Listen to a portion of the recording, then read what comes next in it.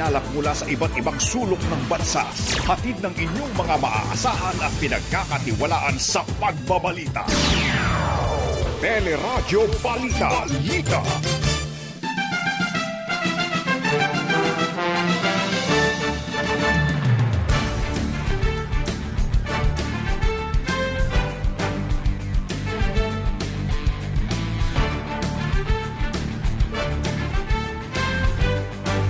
Tatlong sibilyan sugatan matapos masunog ang imbaka ng bala ng Philippine Army sa Cagayan de Oro City.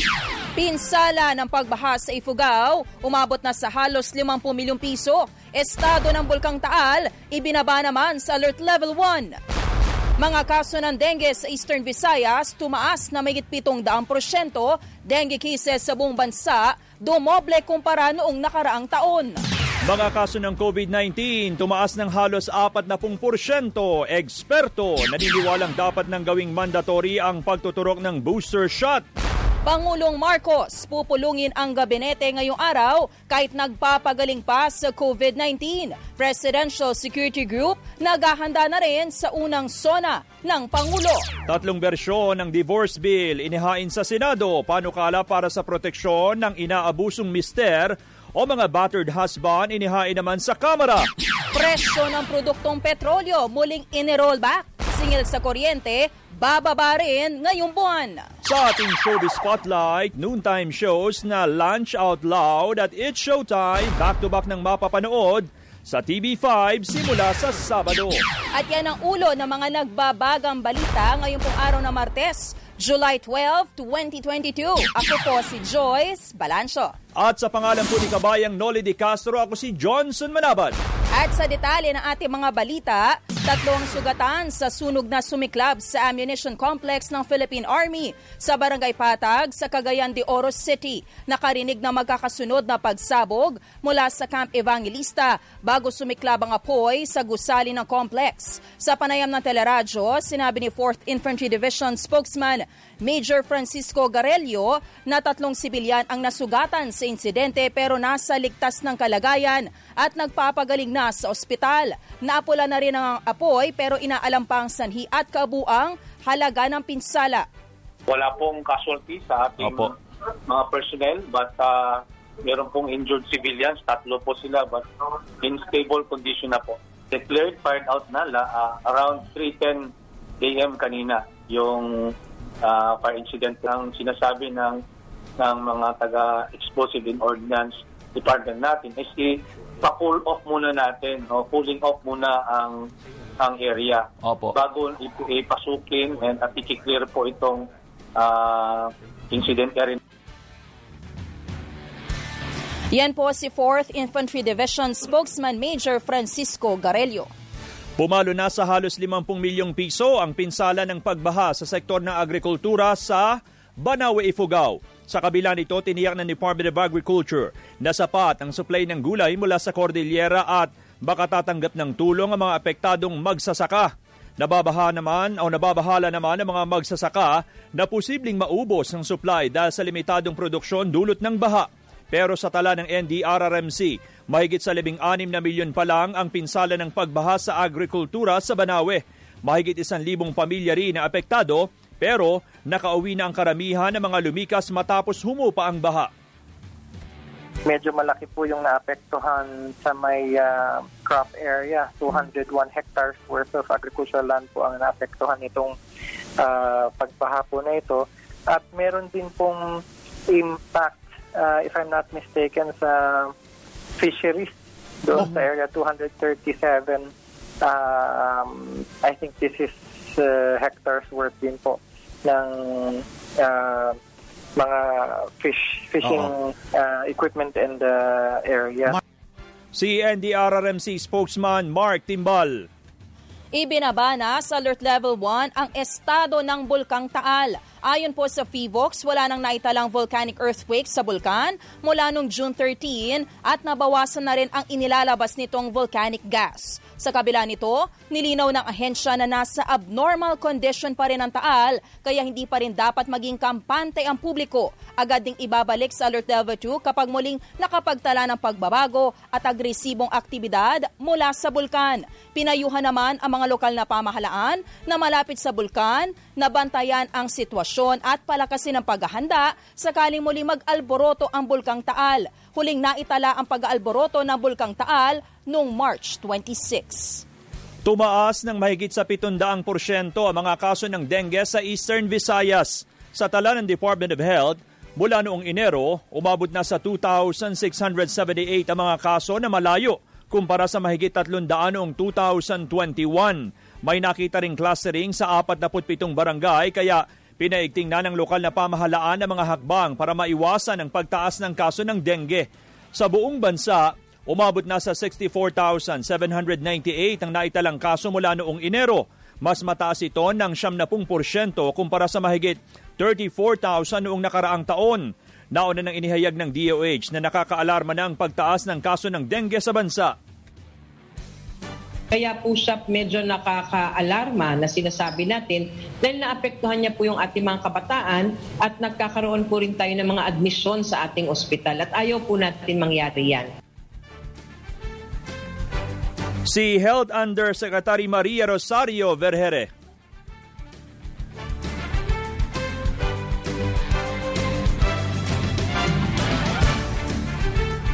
Hiniling ng isang eksperto na ikonsidera ng pamahalaan ang muling paggamit ng Dengvaxia vaccine kasabay ng pagtaas ng mga kaso ng dengue sa bansa. Sinabi ng infectious diseases expert Dr. Ron Solante na napapanahon ng pag-aralan ang muling pagtuturok ng Dengvaxia para makontrol ang pagkalat ng dengue. Lisensyado na anya ang naturang bakuna sa maraming bansa, kabilang nasa Singapore, Thailand, Indonesia at Malaysia. Ipinarerepaso rin ito sa pamahalaan ang mga bagong datos sa benepisyo ng bakuna, kabilang na ang ibinibigay na proteksyon mula sa severe dengue at pagkakaospital dahil sa sakit. Sinuspindi po ng pamahalaan ang paggamit sa Dengvaxia matapos madiskubring posibleng magdulot po ito na mas matinding sintomas sa mga naturang pasyenteng hindi pa tinatamaan ng dengue.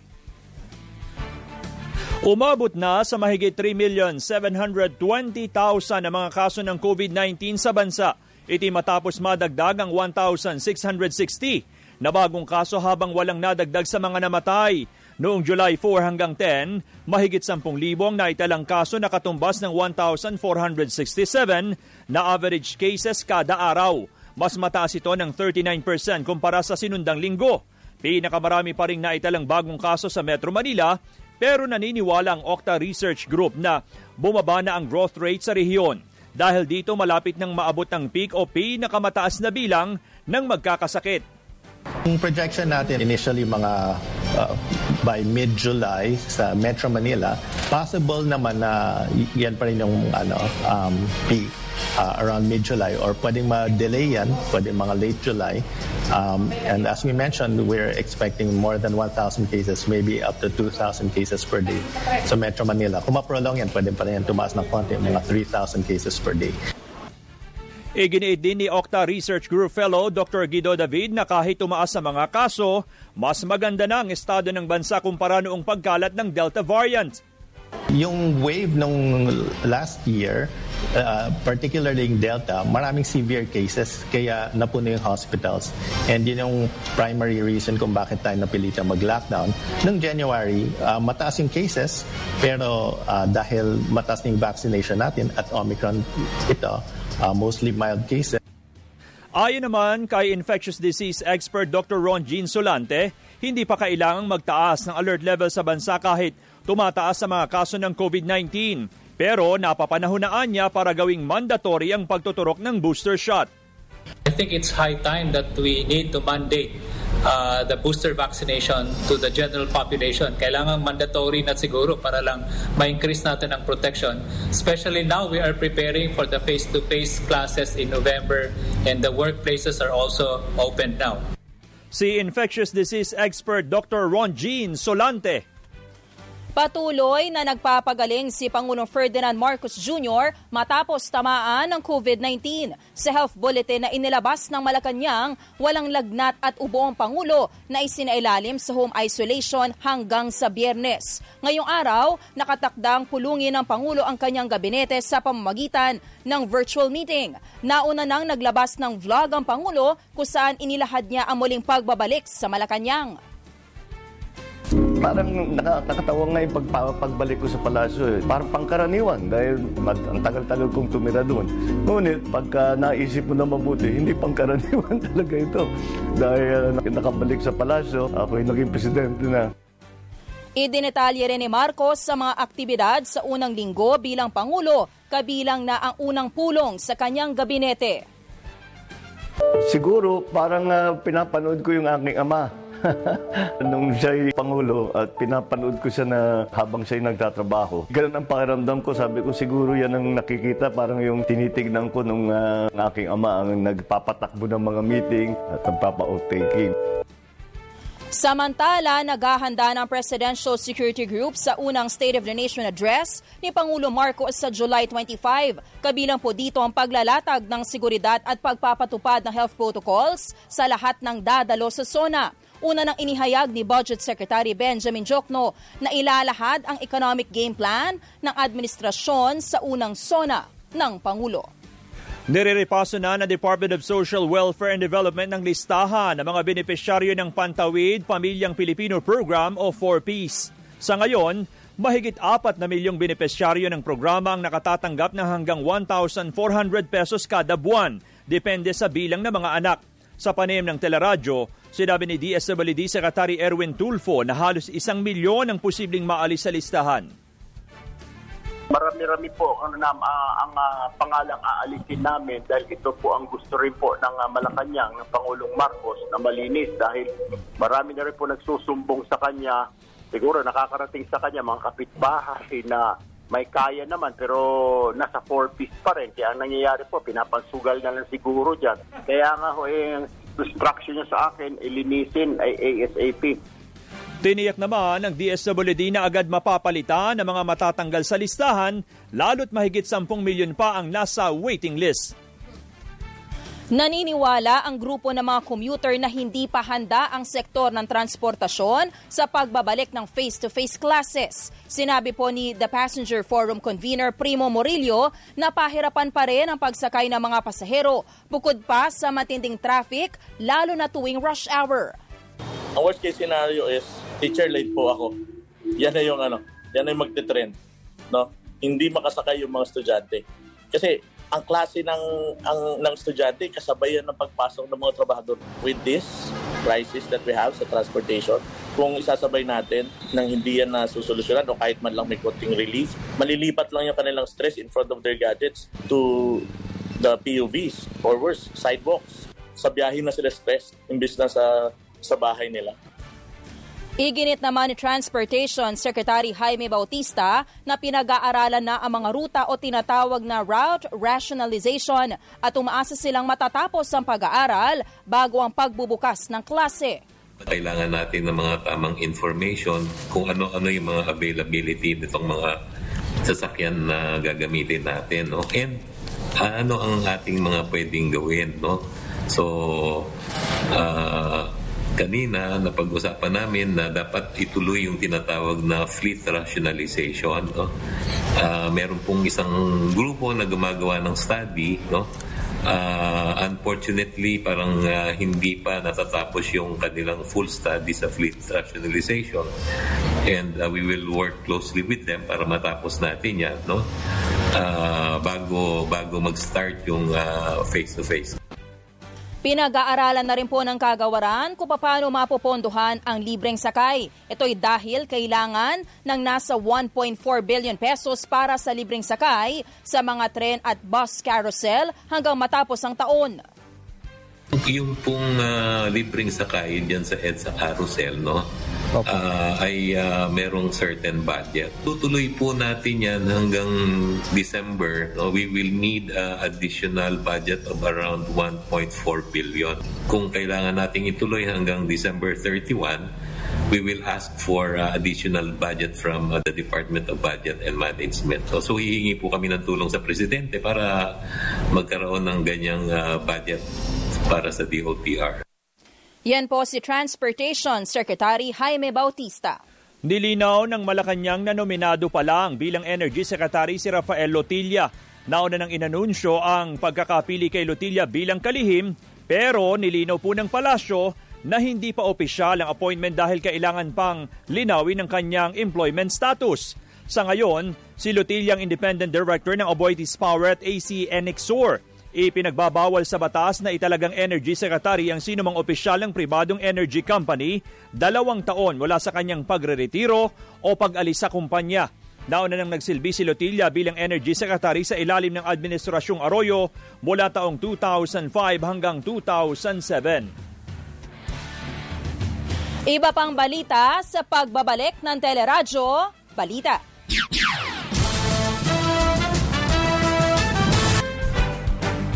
Nagbabalik ang Teleradyo Balita sa oras na 7:50 ngayong umaga. Ipinatupad na ang big-time rollback sa presyo ng mga produktong petrolyo. 5 pesos and 70 centavos ang bawas singil sa gasolina, habang 6 pesos naman and 10 centavos sa diesel at 6 pesos at 30 centavos sa kerosene. Pero sa kabila nito, mas malaki pa rin ang net increase mula noong Enero na umaabot ng 36 pesos sa diesel, 24 pesos sa gasolina at 30 pesos sa kerosene. Aminado rin po si Energy Assistant Director Rodela Romero na wala pang katiyakan kung masusundan ang rollback sa susunod na linggo.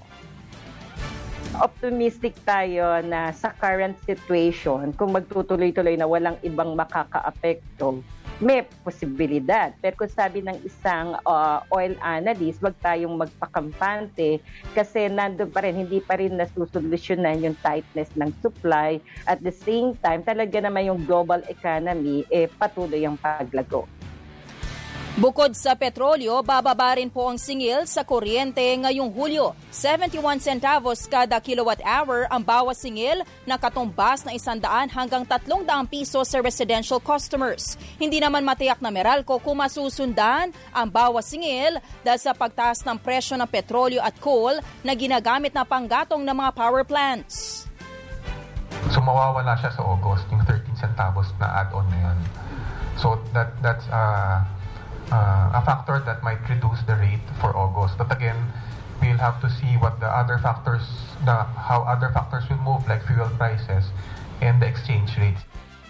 Si Meralco Utility Economics Head Larry Fernandez. Hiniling na ilang manufacturers na magtaas ng presyo sa mga pangunahing bilihin dahil sa pagmahal ng raw materials, bunsod ng giyera sa pagitan ng Russia at Ukraine. Kabilang dito ang kape, sardinas, instant noodles at canned meat.